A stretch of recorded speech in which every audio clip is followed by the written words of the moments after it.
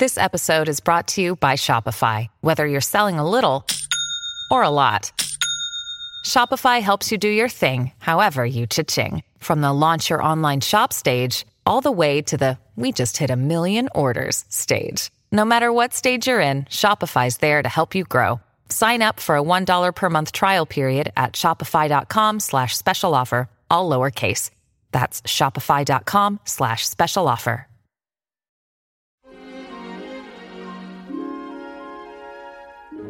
Well, hello out there, everybody. This is Winnie the Pooh and Tigger, too. And also some guy named Jim Cummings. You're not going to believe this, but you are listening to the Canned Air Podcast. Good job. Keep it up.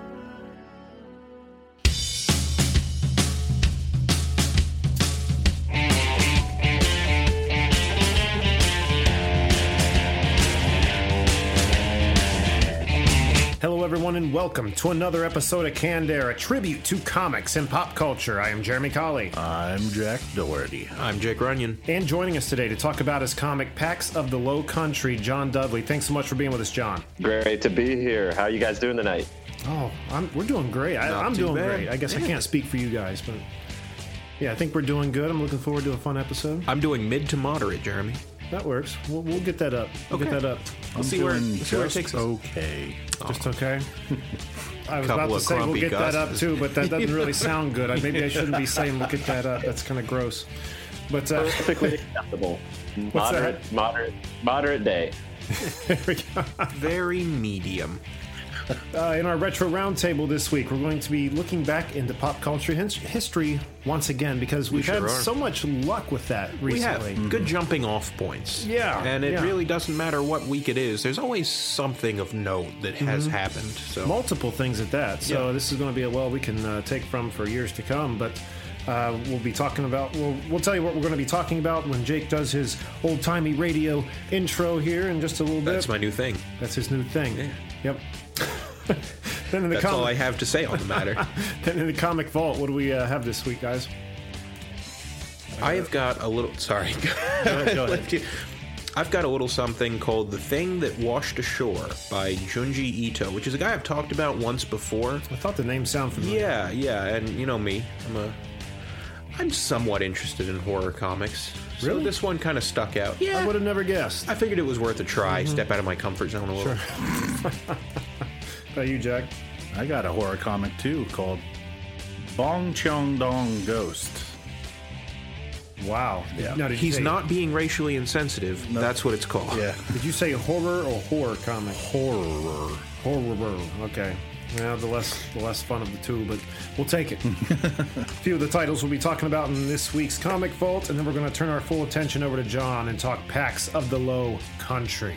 But before we do that, Jake. Ladies and gentlemen, you know what time it is. Following us on all of our social networking outlets. Time. I need an acronym for that or something. Anyway, check us out on Twitter at CannedAirPod and Instagram at canned_air. Follow us there for jokes and news updates and other fun things. Also, we're on Patreon, so if you like what we do, throw a couple bucks our way. Couldn't hurt. And if you're interested in wearing your favorite podcast, go ahead and check us out on society6.com/CannedAirPod. Get yourself a t-shirt, a shower curtain, a wall clock, or a mug. Really nice vinyl decal. Very high quality, those vinyl decals. And also, have a great day. Damn. You're nothing if not I just efficient. wanted to wrap it up. Nothing if not efficient. You know, one thing I was going to state really quick about our Patreon page is I love how as time passes, the reward for being a backer gets cheaper. Cheaper, yeah, bigger. The reward gets bigger because every month, you know, we're adding another episode to that catalog that you get access to for being a $5 a month supporter, and then you get access to every episode after that. So the value only increases. Yeah. Maybe we should start pumping more stuff on there than once a month. That's fine. Make with me. that pot juicier, right? Yeah. Anyway, we could break up the one episode into 2 30-minute installments. Make them pay for both. Boom. Big bucks. I don't want to gouge. Well, we'll see how it goes. All right, let's just kick it off with this week's Retro Roundtable. Engage.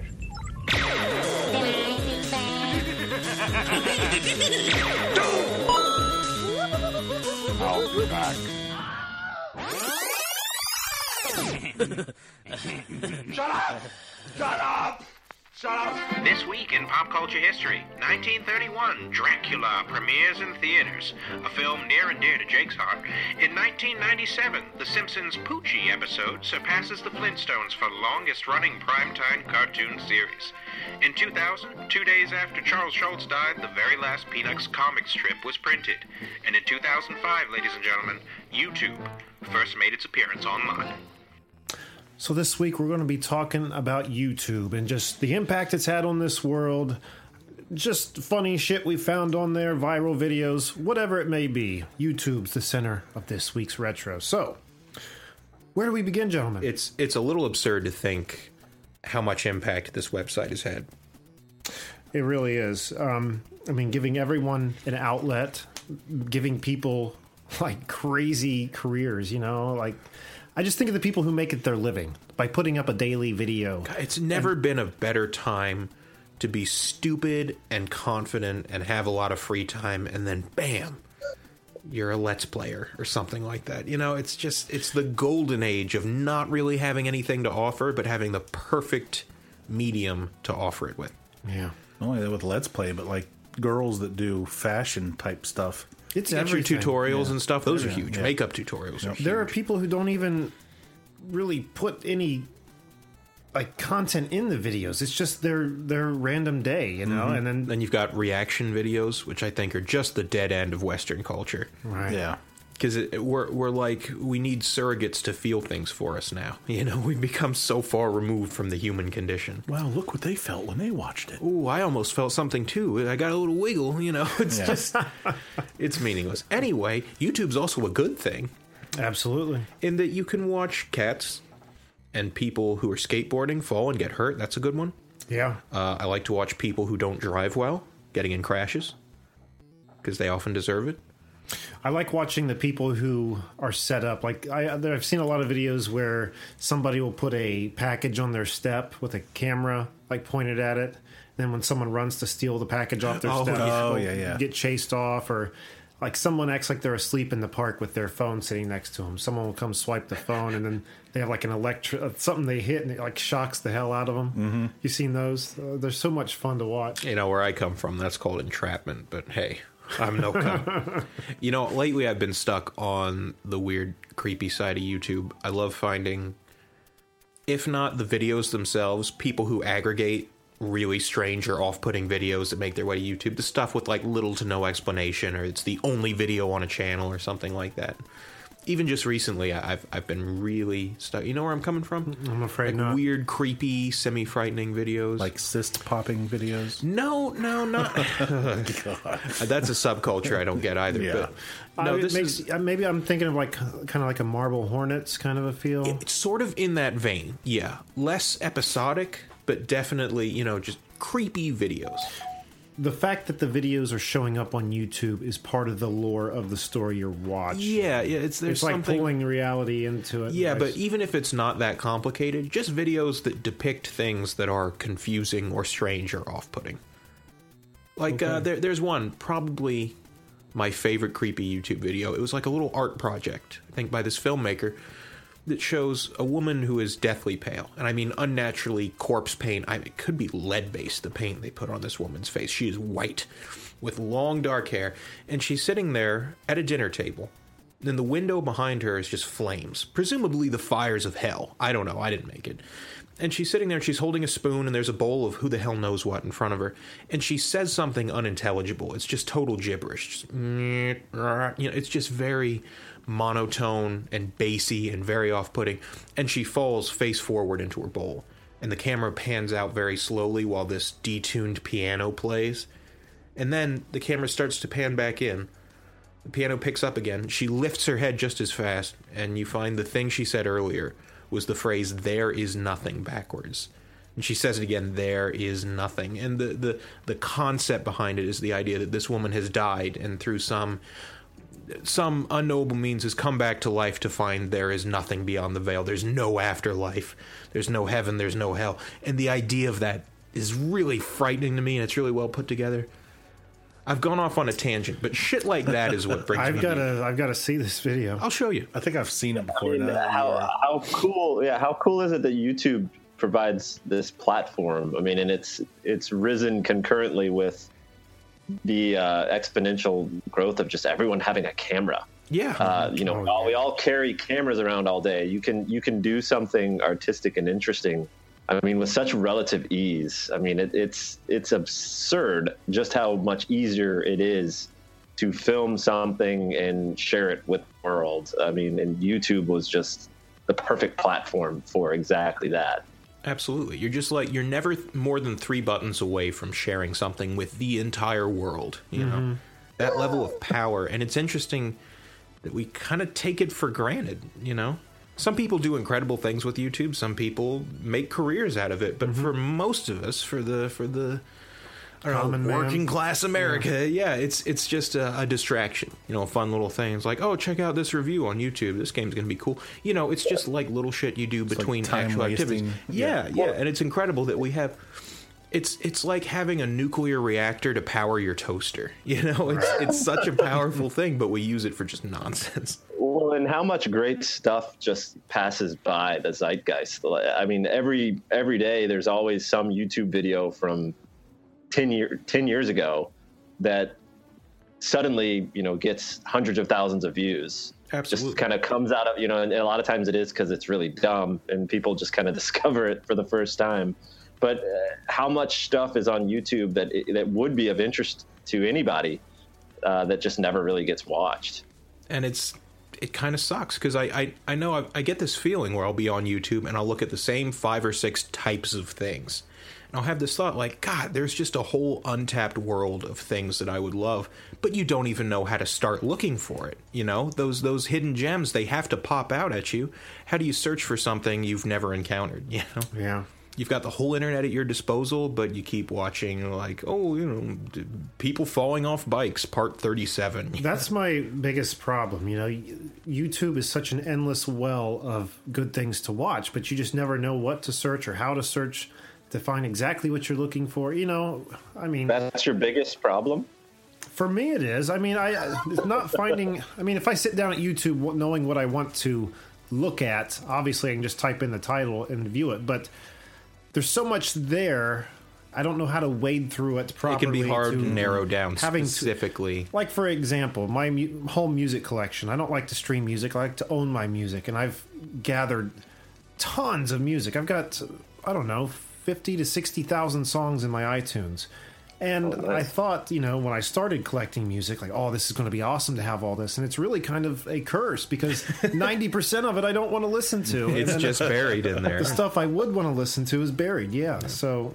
It's too easy. Yeah. Remember waiting for the song you wanted to hear on the radio, like, all day? Oh, yeah. I used to have a cassette permanently in my... player there, and I would run across the house and dive for the record button when one of my favorite songs would come on the radio, because that was the only way I could get it. Those were dark times. And you'd get half of it. Yeah, exactly. On a good day. And the part, if you were able to get the whole song, the DJ's talking over part of it. Over the first part of it, so you lose part of the first verse. He talks all the way up to where they start singing. Yeah. And then every time you sing that song in your head, the DJ's words are part of the lyrics. It's weird, the stuff like that gets just caught in there. There was a radio station I used to listen to when I lived in Nevada. I lived in a little tiny gold mining town called Elko in the northeast corner. And one of the local rock stations was called, like, it was like Coyote FM or some such southwestern bullshit. You know, it's pick an animal. I don't know. Coyote. That sounds cool. And every time they started a song, every time they started a song after coming off of a commercial break or an announcement, there would be a 15-second clip of a coyote howling. And there would be, like, lulls in the noise. So you'd be like, oh, thank God it's over. And then it would come back like... And I'm like, please, God, just make it stop. 15 seconds. Dude, it just went on and on because it would howl and then it'd be quiet and then it would keep howling. And I'm like, we know it's called Coyote FM. No one's forgotten. Like one howl would do, right? There are 2 radio stations in this city. You know what I mean? So, wow. Makes me think of my radio station back. Well, not my radio station, but the small town radio station back home. There's something alluring about it. No. Oh, well. We were talking about the other day the fact that when it snowed horribly and you had to see if your school was on snow delay back in the day. You had to turn your radio to that station, your local radio station, and sit there and wait through the crappy songs and then wait to hear your school on that list, where now it probably just comes to you in a text message or you get an email like, hey, don't show up. But anytime I hear like Goo Goo Dolls' name, like I just think of Snow Days, because that song was always on the fucking radio when I was waiting for a school day. But anyway, perfect. We got to get back to YouTube. Let's turn our attention over to John. John, what comes to mind when you think of YouTube? Oh man, I was trying to think when what was the first YouTube video I watched? I'd love to know for sure. Oh man, that's a good thing to think about. I would guess that maybe it was like a movie trailer. I mean, that brings me to YouTube a lot nowadays. I remember I used to watch trailers on Apple, on Apple's website. They had I did too. Absolutely. Yeah. And I don't know when the shift happened. It happened so organically, but it's somehow at some point, if there was a trailer online, it just became YouTube. And that probably wasn't the first thing I watched on YouTube, but for some reason, and I hadn't thought of it in years, how I used to go to apple.com to watch movie trailers, and how great that must have been for Apple. I'll tell you what. I'm actually probably going to start going back over to Apple to watch my movie trailers, because I was just talking to these guys before we started recording. Is there are the number of fan-made trailers that are made to look like official trailers on YouTube is getting ridiculous. You've got to be like hyper vigilant. You really do. Well, I just go back to Apple, where I know it's the real thing. It's probably why YouTube changed their whole policy thing for paying out monetization, because people are doing all those things and making money and reposting. I tell you what, it's obliterating careers left and right, but people are bouncing back, I think. It seems like every year there's some radical shift to YouTube that screws over a bunch of people. I don't know. But I tell you what, this probably isn't the first YouTube video I ever saw, but it's one of the first that I can remember. I came into using YouTube really late because I had weird hang-ups about shit. I can't explain it other than I was neurotic. I thought... I already get it. Okay, I appreciate it. Yeah, I thought YouTube, it's like, oh, I'm on YouTube. That must mean I'm some kind of loser, right? He says, and then he started playing World of Warcraft 10 minutes later. It's like it doesn't fucking matter, but for some reason that thing was too far. But I was hanging out with a friend of mine, and one of the first YouTube videos, I went to YouTube to track down specifically. Does anyone remember that SNL skit with Andy Samberg, your least favorite person, and Fred Armisen, and I think Bill Hader? I don't know. Maybe it wasn't Bill Hader. Anyway, it was called Dear Sister. Oh, I don't think I remember that. It's just a sequence of people walking in a room and getting shot to dramatic music playing every time the trigger is pulled. It's hard. Oh, I've seen that. Yeah, and it's not like it's comedy gold, but at the time that came out, I was like, this is funny. My friends need to see it. So I'm hanging out at a friend's house. I'm like, bro, bring up YouTube. It was a good time. One thing, for some reason, that's somebody I was at a party once, and there was this girl dressed all in green. She looked like a fucking Jolly Green Giant with a tutu on. And I'm like, what in the hell are you supposed to be? And she said something called Old Greg. Old Greg. And I love it. So nobody got the costume. She pulls everyone around YouTube to watch this thing, and she's the only one laughing at it, and everyone's just like, what the fuck is going on? That's a bummer. To put all that effort in. Yeah, and then, right? Nobody cared. Did she have the mustache and all, or did she not go that far? I think she did. I mean, Good for her. It looked ridiculous. But whatever. I don't even think I know who that is. It's from a show called The Mighty Boosh. It's a weird British comedy. Don't waste your time. Yeah. Well, you know what? Fuck you. I like it. Well, again, what's that gap? You sure love playing up this gap. We're not too young different. Kids these days and their boosh. I'm 4 years younger at most. Well, now there are YouTube shows that get more weekly or monthly viewers than a lot of what I would consider popular shows. There are probably YouTube shows that get more views than a show like Mad Men. Oh, and absolutely. I'll consider Mad Men this popular zeitgeist show that everybody's watching, but it's more just in the older range of viewers. These YouTube stars are actually if they're not already, going to be more famous than a lot of more traditional media. Oh, without a doubt. I mean, they've already got their own conventions. They've got the meet and greet cons now that are just as popular. It seems like this Comic Cons. It's a bizarre shift in culture. We were just talking about before the show started the sort of celebrity worship thing we've got going here in America, and it's like there was a time. I think it was some comedian who summed it up really nicely. He said there was a time where to be famous, you had to find a thing and do it better than most people. But you don't have to do that anymore. Nope. So the people who are idolized are the people who can make a funny noise, or they've got a catchphrase, and then millions of children subscribe and freak the fuck out whenever a new video comes out. And that's it. That's how you make your millions, There's this kid on YouTube. Obviously, I've told you guys a million times, I love the shit out of Pokemon Go. I play it all the time. But this kid on YouTube, he's got a show where he just makes like 10, 15-minute videos where he's just playing the game. And has millions of followers. And this is how he makes his living. He's driving a freaking awesome car and travels all around the world. And it just, I don't get it either. I can't shake the feeling. It's one of those things where... Why can't we be doing that shit? Well, that's the thing. I feel like from the outside, it looks like this money button they just keep pushing. Like they make, a 15-minute video every 2 days playing a video game? Fucking whoa. They got it figured out. But under the hood, there's got to be the stress and frustration and time crunches and all of that. There's got to be... You'd have something to run drag yourself it down. ragged. Seriously, keeping up with your lifestyle. You turn any hobby into a job, and it's not going to be fun anymore. That's what I'm afraid. Anyway, about podcasting. Like, if we were ever to get there with our podcast to a point where we didn't have to go to work, I don't think it would. I mean, it would definitely grate on me at times, but there's no point I would be like, man, I wish I had my old job back.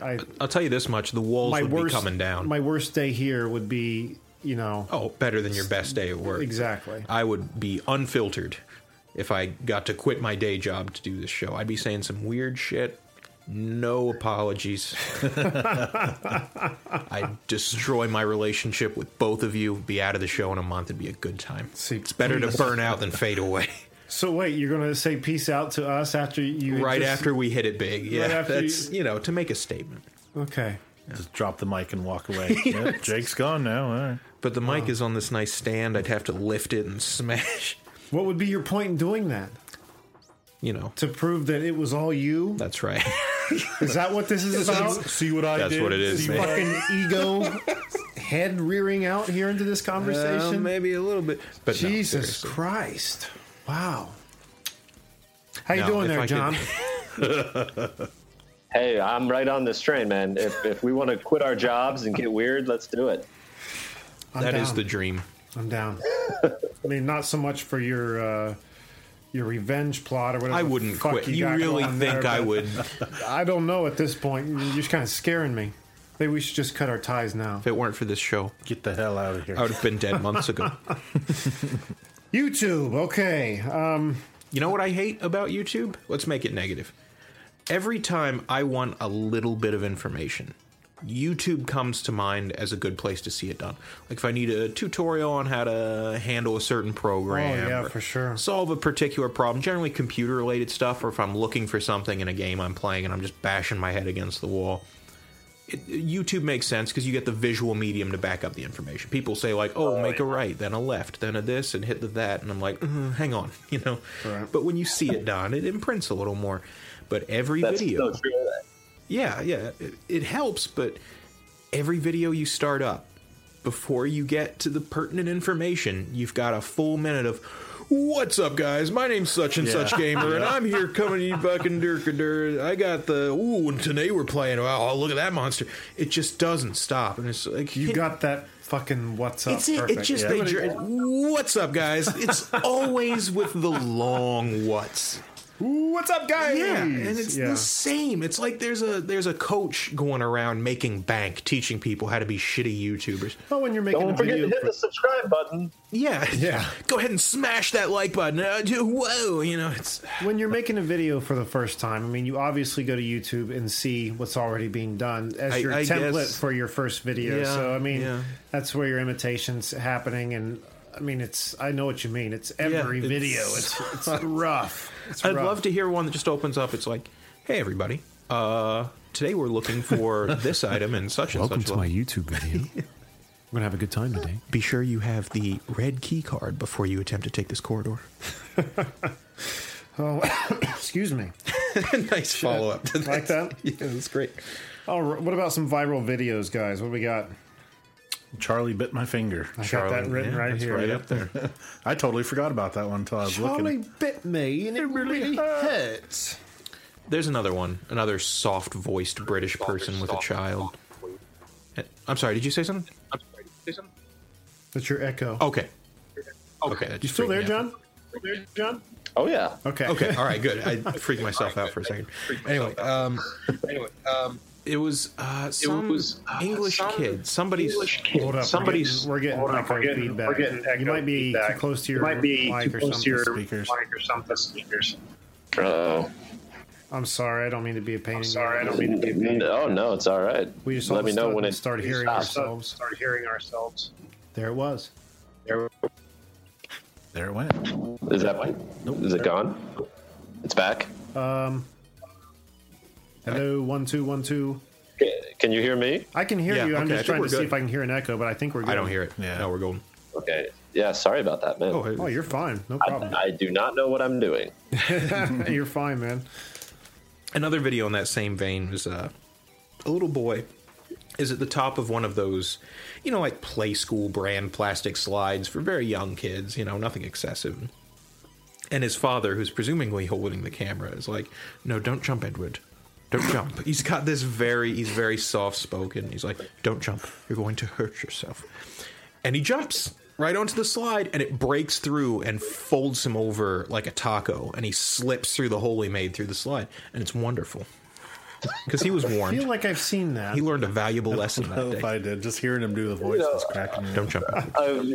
A great recent one is the mom that's like, whatever the little kid's name, who's running around, says, Harry, what do you have in your hand? And he says, a knife. And just keeps running. No, I haven't seen that. That's a great one.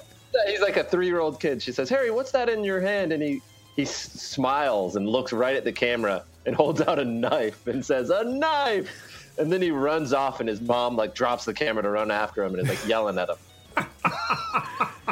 There's... Oh, you got to look that one up. I will. That sounds amazing. We're going to put that one on the short list. What about... Oh, shit, I just had one. There was a little boy who was arguing with his... I don't know if his mom or babysitter or who about having cookies or something, but he kept going, Linda, honey, please wait. Have you seen that one? No. Oh, he's 3-4 years old. An extra sassy. But as the mom's giving him reasons as why he can't have cookies, he's stopping her, going, Linda, honey, listen to me. Listen, I gotta have these cookies, and it just goes on and on. Sounds like a good way to get your ass kicked. Yeah. Look it up. It's really funny if you haven't seen it. There's one I love. I don't know how much coverage this gets. It might not have really made the rounds, but it's these 2 girls, Scottish, I believe. I think they're in Scotland. They can't be older than 10, 12. Maybe one of them is possibly 12. And they're like, all right, today we're going to sing such and such song by so-and-so. And before they can even start singing, their mom, this ogreish woman, just bursts in through the door. I swear to God, she kicks in the door. Is like, who didn't flush the toilet after they've had a shit? And the 2 girls look up at this mom's just furious. And they're like, I don't know, it wasn't. And it's like, well, it was fucking one of yous. And before she closes the door, she's just like, disgusting. Slams it down. That's the whole video. It's horrible. I can only imagine what living with that woman is like. But God, for those few seconds, it's just a treat.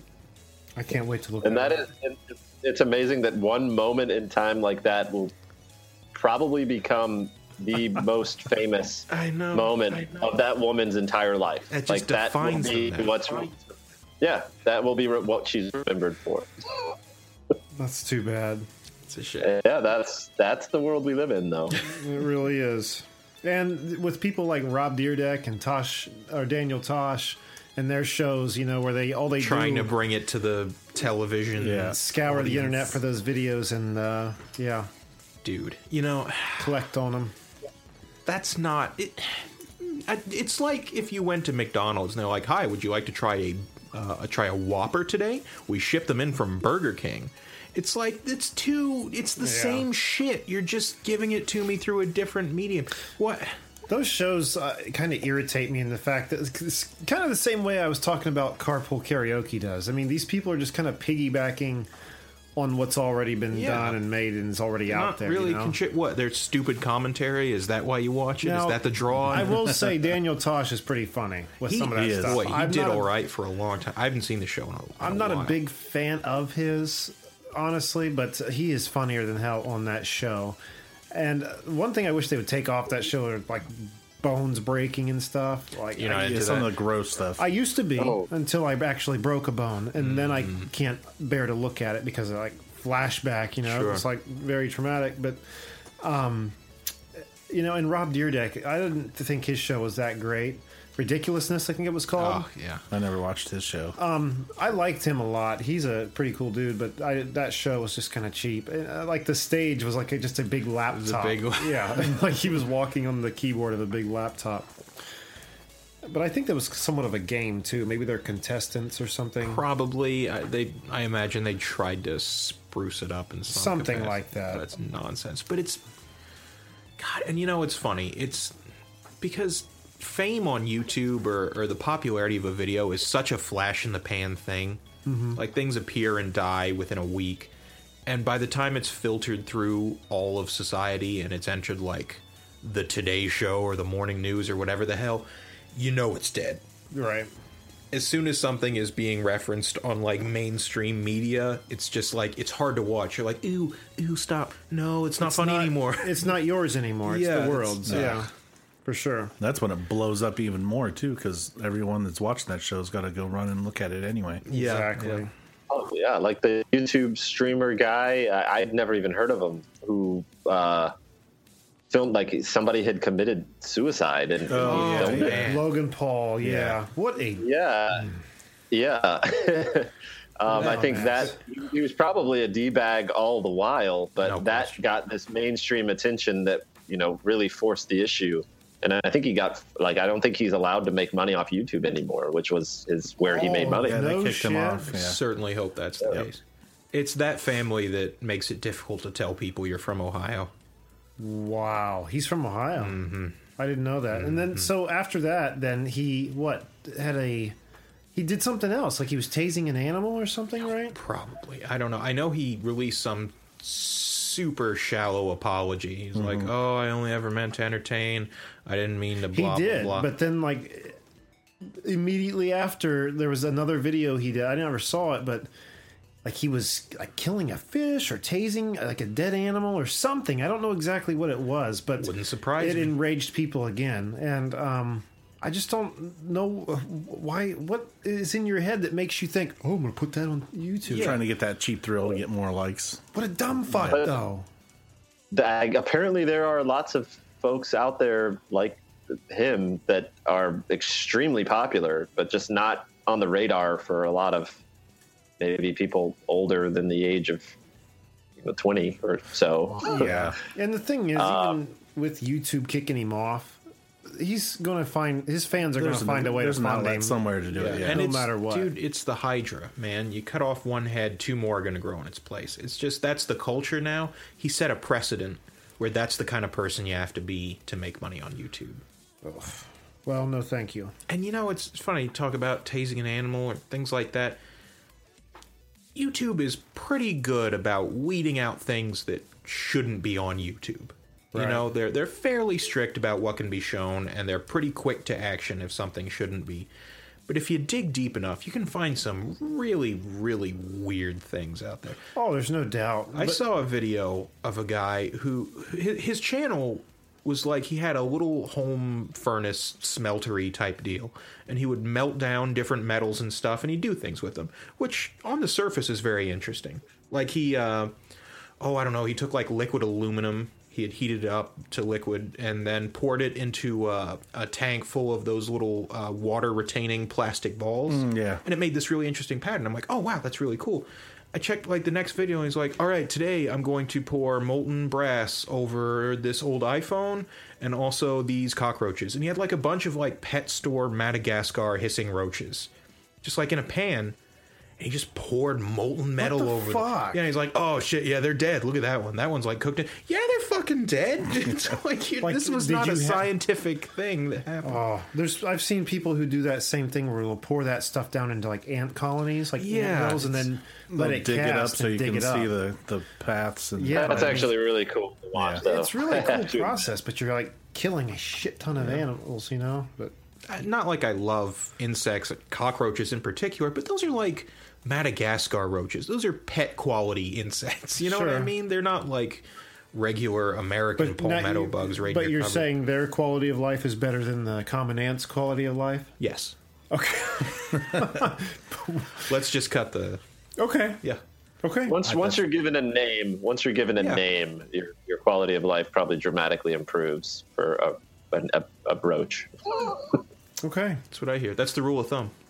That's the general. Yeah. I guess I stand corrected. Yeah. So next time you have an opinion, ultra sensitive asshole over here caring for the little ants that no one else seems to give a shit about. I don't care about the ants. Okay. Apparently, it's the roaches, man. They're bigger. That's more tragedy per pound. They're going to take over the world. Yeah, seriously. One video that always comes to mind for me is the news reporter at the small town festival. Oh. She goes up to the little boy whose face is painted like a skeleton, and she goes, "What are you supposed to be? I like turtles." Yeah.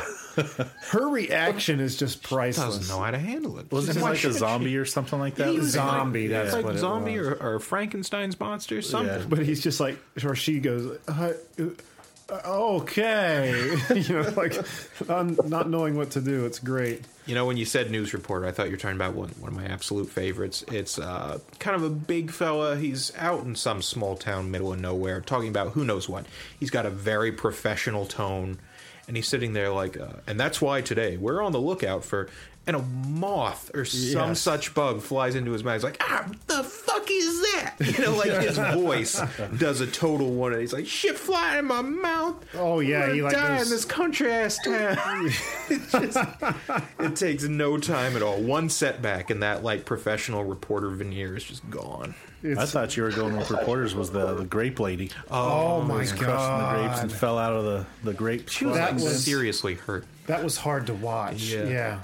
Well, I had heard she like got the wind knocked out of her, but like you can't even see her in frame. You just sound hear that she was. I had to laugh when I was watching. Sounds like Don DeLuise. Yeah, I was cracking up. Yeah, she probably got hurt, but it was funny here. You feel bad, but you laugh anyway. Yeah. That's YouTube. I'm going to hell. Who's coming with me? I'll be there. That's like the Boom Goes the Dynamite guy. Have you ever seen that one? It's like a sports commentator talking about a basketball game in some like university or small town. And it's just like he's having like this epic brain fart, like a really bad day. He can't remember things, and it gets worse and worse. And he starts saying things like he has the ball, he's passing it to the man, and like it just gets progressively bad. And then at the end of it, it's a basketball game, some guy scores a 3-pointer, and he just says, "And boom goes the dynamite." And like this sudden confidence comes out of nowhere. The juxtaposition, makes it really funny. That one's just I gotta wonderful. look that up. Oh yeah, It almost sounds like how Rick and Morty is so improvish sounding sometimes in the interdimensional like, cable. oh, there he goes. He's doing We're gonna come over here and really. I make have this. some eye holes. It's just the meandering, like About the bed intruder song. the what? What the coming Climbing in your windows, That's it, snatching your people up, going to rape them. Oh, jeez. Remember that? Yeah, the guy with the insane hair. The news report was funny enough, but then, I mean, not that it's funny anyone's trying to get raped, but Let me tell you. just the way he was being very passionate on camera. I swear they seek out people that have that weirdness about them. It's like when you're on the scene, you must have a sense of like, oh, this person's going to say something weird. Oh, you're saying if you're a news reporter. Yeah. Well, point I was going to get to was with the Gregory brothers, who take that kind of a news report and then make a song out of it. Oh, sure. But they've got that same kind of, spectrum looking for those kind of people, because they also found perfect that woman who had been backing up, who had been involved in that robbery at the gas station. That shit was funny. And then there was the oh my goodness, oh my damn, the guy who was reviewing. That guy pisses me off. Oh, that was so I don't like funny. I get not liking the videos, but that was funny when he was. No, I see the appeal. Oh my god, that was great. Where was that? Five Guys or something like that? Five Guys Burgers and Fries. But I watched some of his other videos, and none of them were nearly as entertaining as that one. But he just goes to the drive-thru, gets food, parks in their parking lot, props his phone up on his dash, and just eats it and talks about it. Right to the camera. That's another weird, huge YouTube subculture thing. It's just the food reviews and junk. Right. Are we running out of time? Should I just looked at the camera or at the time. I was like, "Holy shit, we gotta." Let's cut the thing I was saying. Don't worry about it. Let's okay. Yeah, that's my bad. No, you're fine. All right. Well, I think that's going to do it for our I think YouTube that'll more than do it. Perhaps. Talk. Yeah, we might be running a little bit long here. But before we move on into the comic vault, I gotta say we have another package from our dear friends at Adult Swim, gentlemen. Oh, goody. In celebration of Mr. Pickles Season 3, premiering Sunday, February 25th at midnight. So set your DVRs. I need to watch this show. I haven't seen it. It is deeply upsetting. Deeply upsetting? Yeah. It looks like it might have a little disturbing angle to it. Dude, it's so off-putting. It's great. I've never heard of it. It's hard to watch. Mr. Pickles? Yeah. Yeah, I've only seen clips of it, and he's pretty spot on. It looks pretty disturbing. Outwardly good dog that loves pickles, and he's loyal to the little boy that owns him, but like behind the scenes, he's some satanic mass murderer, like a literally possessed emissary of hell type figure. It's one of those like shockingly gruesome cartoons where a lot of the humor is just in how like obscenely violent it is from moment to moment, and then it's nice and calm, and then a dude's getting his leg pulled out from the muscle at the bone, and he's my god. And then, of course, the dog runs to the little boy with the dude's femur, and he's like, "Oh, you want to play fetch?" And they're just throwing the bone. Like that's what they're shooting for. Well, they have sent another gift along, as they always do. Good people over there at Adult Swim. Jesus. And I think, this is up to you guys, which one you want to take it. Well, there's a pentagram on the box. I'm thinking this is probably more angled toward Jake. It's a pentagram keychain with Mr. Pickles. It's also a bottle opener. Good, sweet but Jesus. I will let you guys fight over it. Here's a pull cue. Make it quick. Box? No, it's not a wooden box. The packaging is nice. But the packaging is very nice. That is awesome. Is that yours, Jake? If you don't want it. No, go ahead. I will literally use this. I know you would. Every night. And I was like, it opens beer and it is evil. He'll love it. It says 666, good boy, on the front. Is that a tear on your eye? I see that. No. 2 tears. It's dusty. So again, Mr. Pickles, Season 3 premieres Sunday, February 25th at midnight. Set the DVRs, people, for that satanic dog of ours. Yeah, I don't know what to say. We love him. We love him. We hate him. No, we don't. We love him. Set the DVR. All right. Adult Swim, be there. All right, let's swing open the door to the comic vault. I am going to skip my comic as we are running short on time. So if we can do maybe like quick 5 minutes. Mine's things. super quick. Yeah, mine is too. Yeah. All right, who would like to go first? I would, if you don't mind. Do it. This comic really stood out to me because the main character opens up by saying he hates the sea. And he has almost constant nightmares about drifting, sort of floating, rather sinking. There's the word, about sinking to the bottom of the ocean, going deeper and deeper until he starts running into the weird abyssal sea life. You get anglerfish and bioluminescent crabs and all that sort of, horror movie nonsense. It's the bottom of the trenches. And I have had so many recurring nightmares of that exact thing. About I remember sinking, you talking about a nightmare sinking like that. right through the seafloor and seeing, like, corpses from shipwrecks and weird crab-like humanoids picking off little bits of them. So that, like, really resonated with me. I was like, oh, shit. this guy kind of gets it, so that was cool. And it's called The Thing That Washed Ashore. And there's this tremendous eel-like monstrosity that washes up on the shore of one Japanese island or another. And it's just got like a face full of barnacles, and it's covered in scales and like little crabby legs, too small to be of any use, and everyone's just flocking to it. The scientists are baffled, you've got people on the scene and all these gawkers, and the main character's talking about how much he hates it, but he felt compelled to come and see it. He finds another woman who's in the same boat. She says, I always have these nightmares about the ocean, about sinking through to the bottom, about seeing all the terrifying sea life, but not being able to stop myself from sinking. He's like, whoa, me too. And she's like, and last year my husband was lost at sea in this big shipwreck.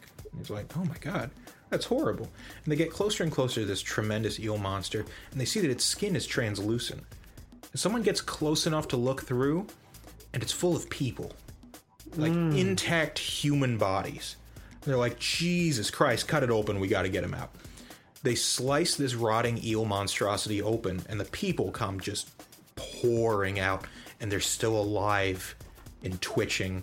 Like by some freak natural phenomenon, they had survived by absorbing the nutrients of whatever else the monster was eating, so they've been alive in its gut, like sustained this whole time. Just deeply insane and feral, and the woman finds her shipwrecked fiance in there, and it turns out they've been stuck in that creature, looking through its translucent skin, watching themselves going deeper and deeper into the ocean while bizarre sea life circles them, and it's very off-putting and bizarre, and it really spoke to me. I was like, oh, I've had that dream, it's just a really cool moment. That sounds cool. Junji Ito, a man who I assume will never be happy. I can't imagine anyone with an imagination like that will find much satisfaction in life. That sounds cool as shit. Yeah, what was that called again? It's called The Thing That Washed Ashore. I'm gonna look into that. You really awesome. should. It took really 5 minutes. Yeah. It's a super quick read. Cool. John, would you like to go next? Sure. Well, a comic that came to mind this week in particular, because the final issue is coming out on February 14th or on Valentine's Day, Invincible by Robert Kirkman and one of my very favorite artists, Ryan Otley. Final issue dropping on Wednesday, and special comic for me that I've been off and on for 10 years or so, because I did, like so many others, have that 6 or 7 year gap where I didn't read as many comics as I did. Yes, it happens to as a all kid. of us, doesn't it? In there, yeah. Yeah, you go to college or whatever it might be, just prison accessibility. Yeah, prison. I'd read so many comics if I went to prison. You'd have so much time. It'd almost be worth it. Yeah, now. But I mean, kind of like the rise of YouTube, digital comic accessibility has probably helped people never have to drop off comics. I mean, so much of why I was unable to read comics for an extended period was just the lack of access. There wasn't a comic book shop near where I went to college. Like, that just was practical. But Invincible was one of the books that brought me back. Just walking into a Books A Million, like during my lunch breaks in my early 20s, and picking up a random trade and not paying for it, but reading it in the bookstore. And Invincible was just a great book that I've enjoyed off and on, and I'm excited finally catching up on it now, just knowing that it's about to end. Never a better time if you read any of it and dug it, or if you've never heard or experienced any of it. It's like the ultimate example of taking a classic superhero story and really subverting expectations and playing into nostalgia and expectations and kind of everything you'd ever love about a superhero comic, all wrapped into one story where a heck of a lot happens. Pretty freewheeling, awesome stuff. Couldn't be more different than The Walking Dead. So I highly recommend Invincible if you've never read it before. Did that start in like 2013, 14, something like that? And is it possible there was even like a short series, like an actual like video like series on it? I don't know about a video series, not that I was familiar with. I think it started more in like 2005. because I started reading it when there was already a good 25 issues in 2007. I'm sorry. I am just intrigued by what you're saying here because I feel like we've either talked about it somehow. Yeah, it feels like there was some kind of maybe something that was entitled Invincible 2 or something that was. I've got to look at it up on my phone right now. It for anybody unfamiliar with it, it's worth not looking into it too much because there is a heck of a, I don't want to call it a twist, but there is a hook that comes into play in what's otherwise a pretty traditional superhero narrative that Kirkman, and this is way before he became multi-millionaire Kirkman, had tremendous patience waiting until like the 12th or 13th issue to really reveal his hand. It's really something worth reading. That is extraordinary when the payoff takes so long, but it was worth it when you finally get there. I'm going to get it traded because this, I know I've seen this before. Now that I'm seeing I know I've seen it all the time. It always seemed familiar. Yeah. Yeah. But I never did get into reading it at all. Awesome. Yeah, it takes the same kind of Walking Dead approach of, the zombie movie that never ends. But the consequences that they're stuck with and they carry with them as they go, but taken to the superhero narrative where it's this entire universe, this invincible universe where there's dozens and dozens of superheroes. It's like the Marvel universe or DC universe, but people die and they stay dead and relationships change and it just goes and goes and goes. And it's brilliantly done. One of those books that's just been so consistently awesome that it almost doesn't get talked about enough, in the age of the number one issue or the relaunch, getting the main attention. It's kind of ironic that this book by the same writer of The Walking Dead has quietly been phenomenal for 15 years now almost. And now it's ending final issue on Wednesday. Wow. Count me in. Yeah, I'm definitely going to be getting on board with that. Like, when I just looked that up, I was seeing all these amazing reviews for it, too. I'm really intrigued. Yeah. A lot of good stuff so far. Absolutely. Yeah. Oh, wait. Issue 12 or 13, I don't even remember which issue. If you're not hooked by then, just don't even worry about it. But I suspect many or most will appreciate it. All right. Well, with Image, $10 trades, you can't go wrong. Yeah, really. All right, very good, very good. Jack, what do you got? Mine is called the Bong Chong Dong Ghost. Oh, yeah. I think I've got that pronounced right. It's based off of pretty much a true story. A woman that lived in this high-rise apartment had her 2-year-old child taken away from her or something like that, and she ended up committing suicide jumping off the side of the building. So that part is true, and this comic's based off of that. And it's about this girl. It's all narrated by the girl in the book. And she's walking down the road. It's about 11:30. She's coming back from studying at school, and she notices there's not a lot of people around, and there usually is, even though it's nighttime, just because it's a heavy populated area. Mm-hmm. So she's kind of scared, walking and looking at the road, and notices this long shadow in front of her. And she looks up, and there's nobody around her except for this woman that she sees walking in pink pajamas way up ahead of her. And the woman's walking slowly, so as she's walking, she's getting closer to this woman, and she notices that her body's kind of mangled and bent weird. And as she gets up closer to her, the woman turns around and asks have you seen my baby? And the lady's skin is all white, her eyes are blood red, and the girl just turns around, or is scared, points away just anywhere, and is like, yeah, over there.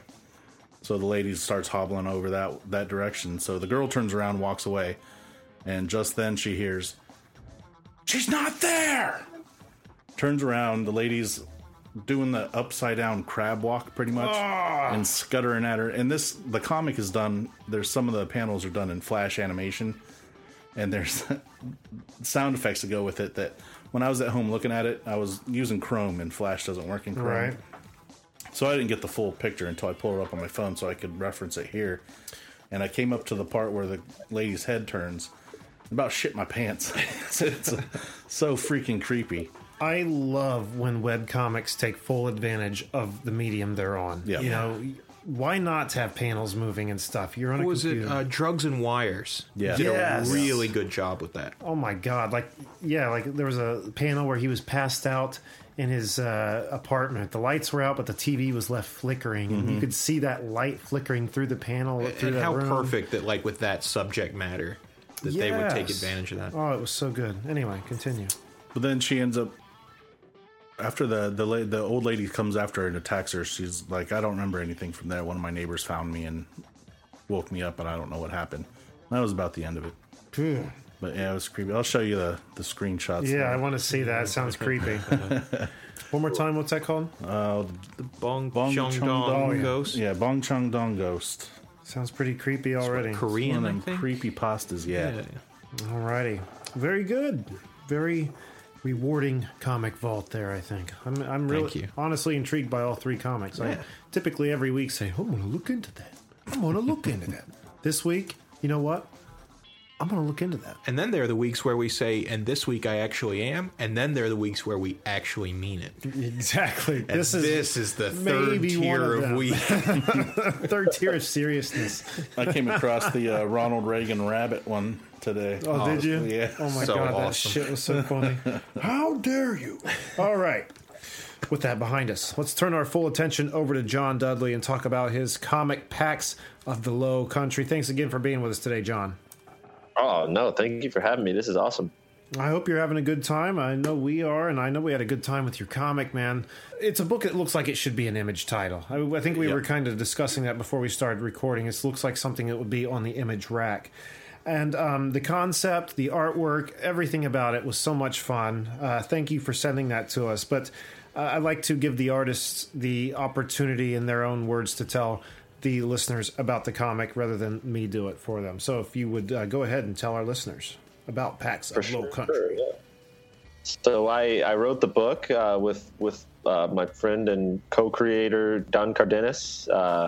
We're both based out of Chicago, and kind of an interesting, amazing, speaking of what a great age we live in, you got to take the good with the bad, but the fact that we were able to make this comic is a testament to, the modern world. I actually met Don in a community message board for comics fans. Really? And since I've been living in Chicago, and he is a native of Chicago, we were able to meet there, and I just had this idea. I'd been writing it originally as a prose story based in my home, or where all of my family is from, in the Lowcountry of South Carolina. Don responded to the idea behind the story, which was very much a homage to a lot of the comic book horror and superhero storytelling that I've loved my whole life. We were very like-minded. He responded to the idea, and we met for a cup of coffee and just hashed it out and became fast friends. And 5 years later, we have a 170-page complete comic book story on our hands that just, came out of nothing. Which is amazing too. I mean, you can see all the hard work in that book, and it's not a quick read either. It's a gratifying read. Thank you. I'm glad folks have been enjoying it. It's been, it's a very solitary experience creating something like that. And I have a real newfound respect, not newfound, but over the course of the last 5 years, respect for comic creators and the reality of what can go into a book. And I go on like digital services like Comixology and look at the, submissions there, even those that are not at big publishers, and just how many books there are that I'll never get to read, and really respect all the effort that goes into so many of them. It's great. It's a great time to be a comics fan, and, to get out there and find some random indie books to read, and like you all do here. Try to shine some light on some of them is really rad. We're certainly not starved for choice. No. It's overwhelming how much great content there is out there. It's a terribly awesome problem to have. Yeah. And it's the medium of tomorrow's big mainstream entertainment. Not so much of what is big and popular. It all starts with a comic book, typically. And you get to look at it and think, "Oh man, I wonder where this is going to be in 20 years." This? It's good to go ahead. Comics as a storytelling medium really just are the best. Full stop, for unfettered creativity. There's no budget, it's really just a matter of, particularly an artist, being able to channel ideas from their brain into a pen on a piece of paper. That's the same story told in other visual formats, anything filmed or on TV or, feature films require millions of dollars and hundreds, if not thousands, of working professionals. But to be able to just be, in a basement with a pen and a piece of paper and create these stories that are, time that people that read them get to experience, and have to fill in the gaps. They have to fill in the gaps between panels. It creates, there's synapses firing when you're reading a comic that don't get fired in a more passive visual storytelling medium. It's pretty incredible. It's like high-end storyboards, pretty much. Your imagination is given the same kind of challenge that is given like when watching a television show or a movie. At least I think so.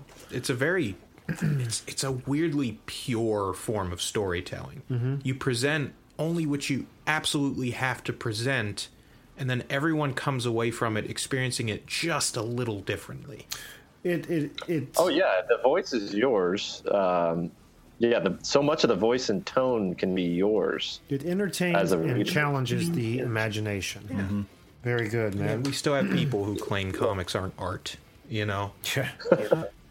I think that's changing rapidly. Sure. I think just the money, that's coming out of things originally expressed in comic book form it's just hard not to appreciate that there's something there, and something to be proud of too. As an American, this is a country that has really honed this art form greatly, again, for better or worse. But we don't really take as much credit for it as maybe we should. We tend to shun our own creations sometimes if they're too artistic. Yeah, it's the truth. We created the short story. We perfected the comic book. We got a lot going for us. Exactly. If you're interested in reading less, we got you covered. Yeah. Pictures. You need pictures in your book. Now another. So PAX was a kind of a horror. It's a horror action superhero genre mashup. I really kind of the central conceit was to try to get everything I loved into one story, and it started with a man in an airplane flying over the Lowcountry of South Carolina. We know there's something terrible down there, and he's got a parachute on and he's jumping in. And it was just kind of a discovery writing project to find out with our protagonist what was down there in the first place. And me and Don, we hashed most of it out together, and Don created the whole visual landscape, and it was a co-creation through and through. And it's done. So we're going to sell it in print for the first time at C2E2 here in Chicago. Oh, nice. Very nice. We're going to sell the entire book for the first time, I guess I should say. We've sold individual chapters in the past, but being a full story from day one, it's always kind of been about the trade, the collected edition. Another thing that's very intriguing about this is that it has its own soundtrack. I love when comics do that. And nice.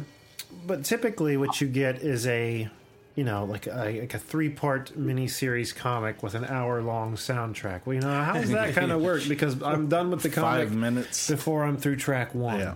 And what you get with this, is what was it, 170 to 180 page book, with a soundtrack that will probably accommodate most of the reading time. Now, did you plan it that way?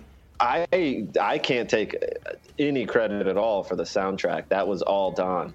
We talked about musical influences before we started the book quite a bit, and kind of Don is a huge John Carpenter fan, and particularly John Carpenter's soundtrack work, which he did for, I think, all of his movies. That was something Don talked about a lot, and we kind of went back and forth on a lot of our influences, and the kind of music that we would consider in the story kind of helped both of us better conceptualize scenes and just overall story and character beats even. And with those conversations in mind, Don started creating his own music, which became an entire soundtrack over these last 5 years. And now you can listen to that soundtrack while you read. You by no means have to, but it's cool because there's no lyrics, so there's no dissonance. If you can't really read a book while listening to music with any words, because there's just the dissonance of trying to, even if you're not consciously doing it, you're trying to listen to what's being said and read the word at the same time. But his music, like John Carpenter's, is very atmospheric and scene setting, and doesn't need to be read with any specific scenes necessarily. So you can just kind of have it on a loop, and it just serves to heighten mood in a really cool way. And I tell you what, sorry, go ahead. I don't even know what I was going to say. You go on. Jake, God damn it. Oh, jeez. Well, what I was going to say is that it just comes together perfectly on this guy. It really hit me with both barrels because, I'm a huge John Carpenter fan. I adore his music. I love that synth-heavy, atmospheric sound. It's gorgeous. And I love the setting under siege kind of thing, where you get a comic like this, I would say akin to something like The Walking Dead, where there's a pervasive, constant threat. Every conflict is heightened by the fact that, beyond the wall is such and such group of horrible things, or right now we're under siege by this and that. There's not a moment of real, genuine peace. There's that undertone of tension that's just everywhere, and something about that really speaks to me. It's funny you say that, because I was going to compare, not that they sound the same, but the same kind of the feeling I was getting from the soundtrack was very similar to the Logan score. Have you heard the Logan soundtrack? Last Wolverine movie. I've seen the movie 5 times, but I haven't given the soundtrack its due, I guess. Well, if you've seen it 5 times, you've definitely heard the soundtrack. Then. I've felt it. I've felt it, and it's clearly heightened it, the experience, without me even noticing it so far. So that's doubt, and that tone that it carries, that I'm also picking up in the soundtrack to this comic, is the perfect tone to be have playing in your ears while you're reading this comic. Just that there's a bit of that barren kind of a wasteland kind of feel to it. The restricted part that's rolled by these big creatures. I don't know. Does that make sense? What I'm saying? Oh yeah. I would. I'd be remiss not to mention. So Don Cardenas, Don Cardenas. Check him out on SoundCloud, and you can find the whole soundtrack for free there for anyone curious. And for our listeners who are curious about what that music sounds like, just listen closely to the music behind us as we're talking. This is the music. But from listener, Packs of the you've Low been hearing Country. it the whole time. Oh, snap. We tricked them. Oh, that got crazy quick, didn't it? It went from 0 to crazy, right? 0 to crazy real quick. I love it. What about conventions? You get out to the con scene much, John? I have to admit, we have been woefully behind on the whole con circuit, but that's something we're going to rectify now that we're done. So now that we're kind of out of the basement, we have a product, and it's kind of the oh shit. Now we have to be social and kind of try to sell this thing, which is terrible. The last thing in the world either of us really want to do. But it's going to start at C2E2 in Chicago. We'll have a table there. with the completed book, and then we're still kind of trying to hash out the details with both of our schedules. But we'll be planning as much of a blitz as we can. Probably 3 or 4 cons over the course of the summer, something like that.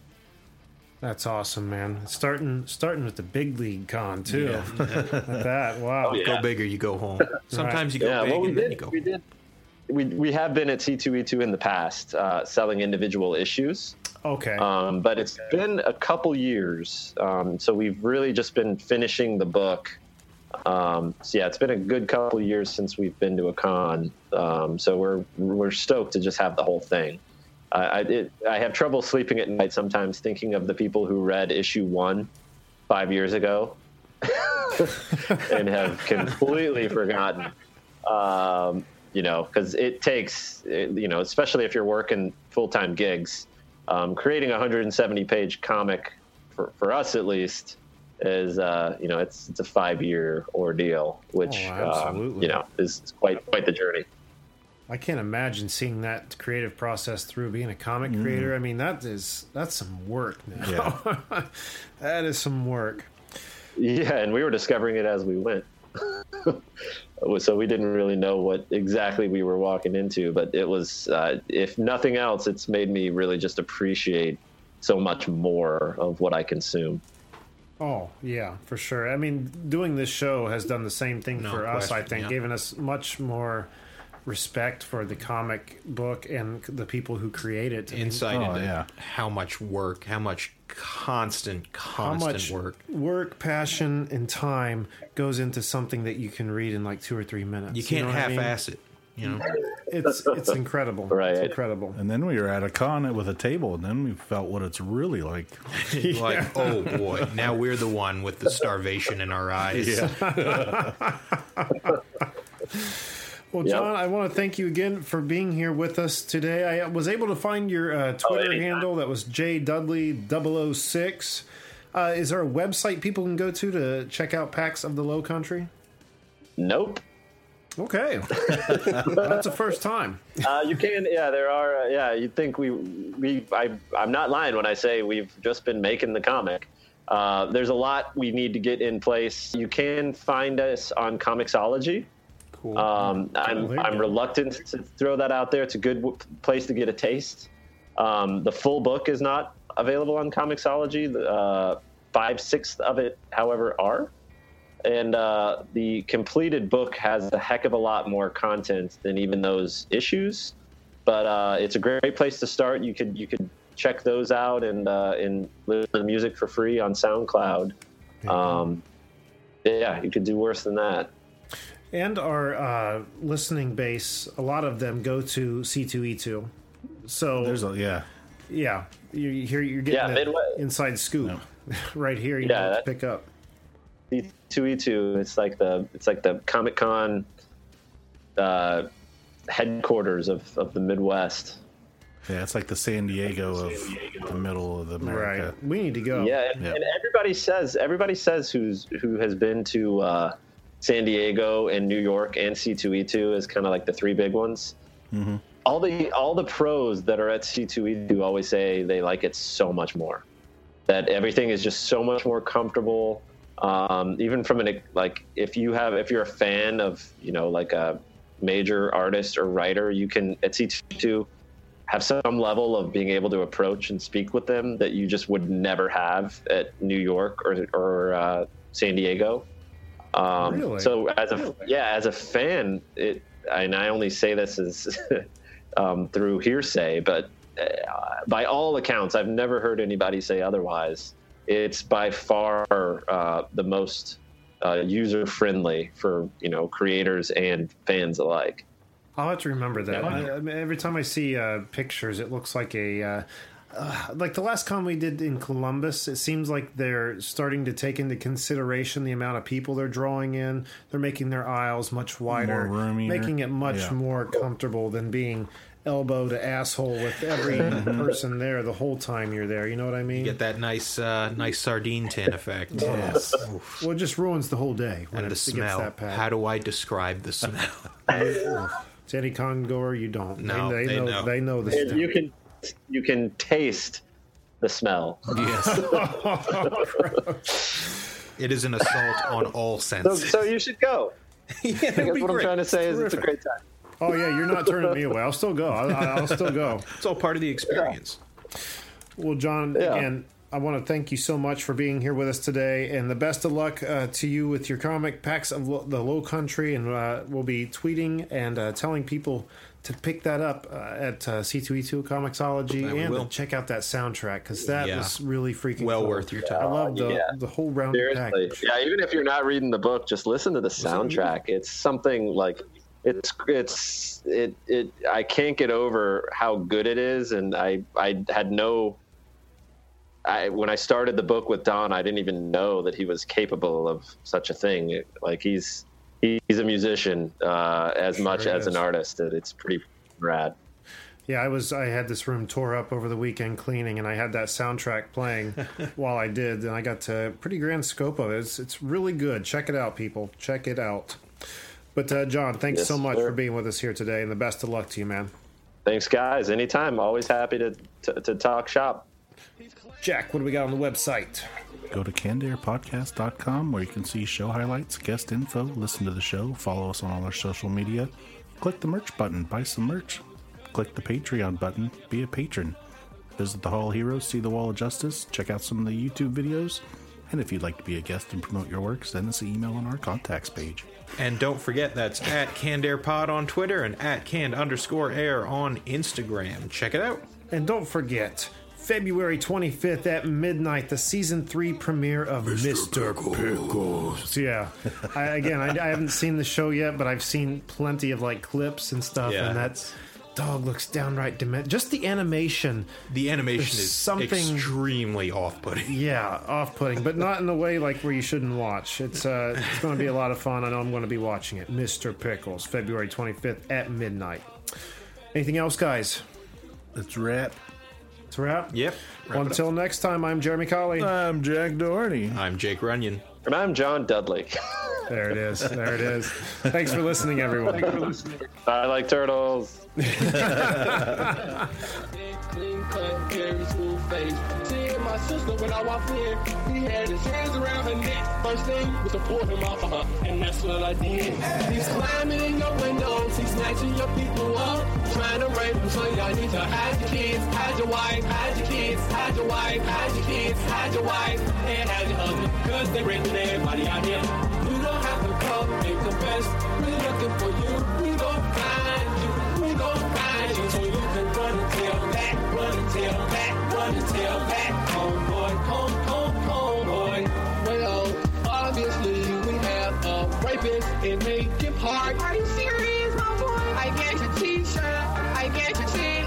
I know what she says, you wear my puss, so you can run and hide, but we're gonna find you, find you. He's climbing in your windows, he's snatching your people up, trying to rape them, so y'all need to hide your kids, hide your wife, hide your kids, hide your wife, hide your kids, hide your wife, and hide your husband, cause they raping everybody out here.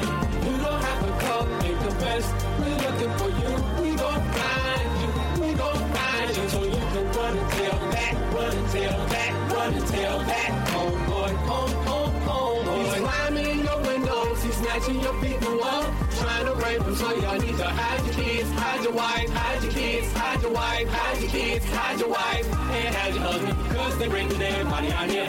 You don't have to come and confess, we're looking for you, we gon' find you, we gon' find you, so you can run and tell that, run and tell that, run and tell that, homeboy, homeboy. Our family, we don't run around crying and acting sad. We just dust our shoulders off and keep on moving.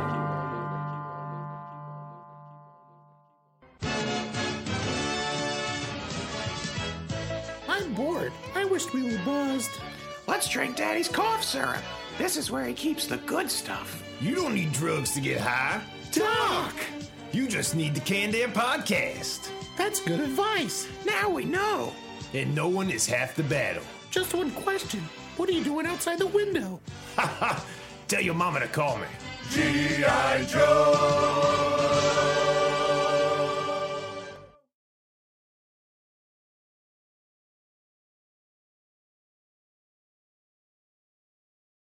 And don't forget, that's at CannedAirPod on Instagram and at Nope.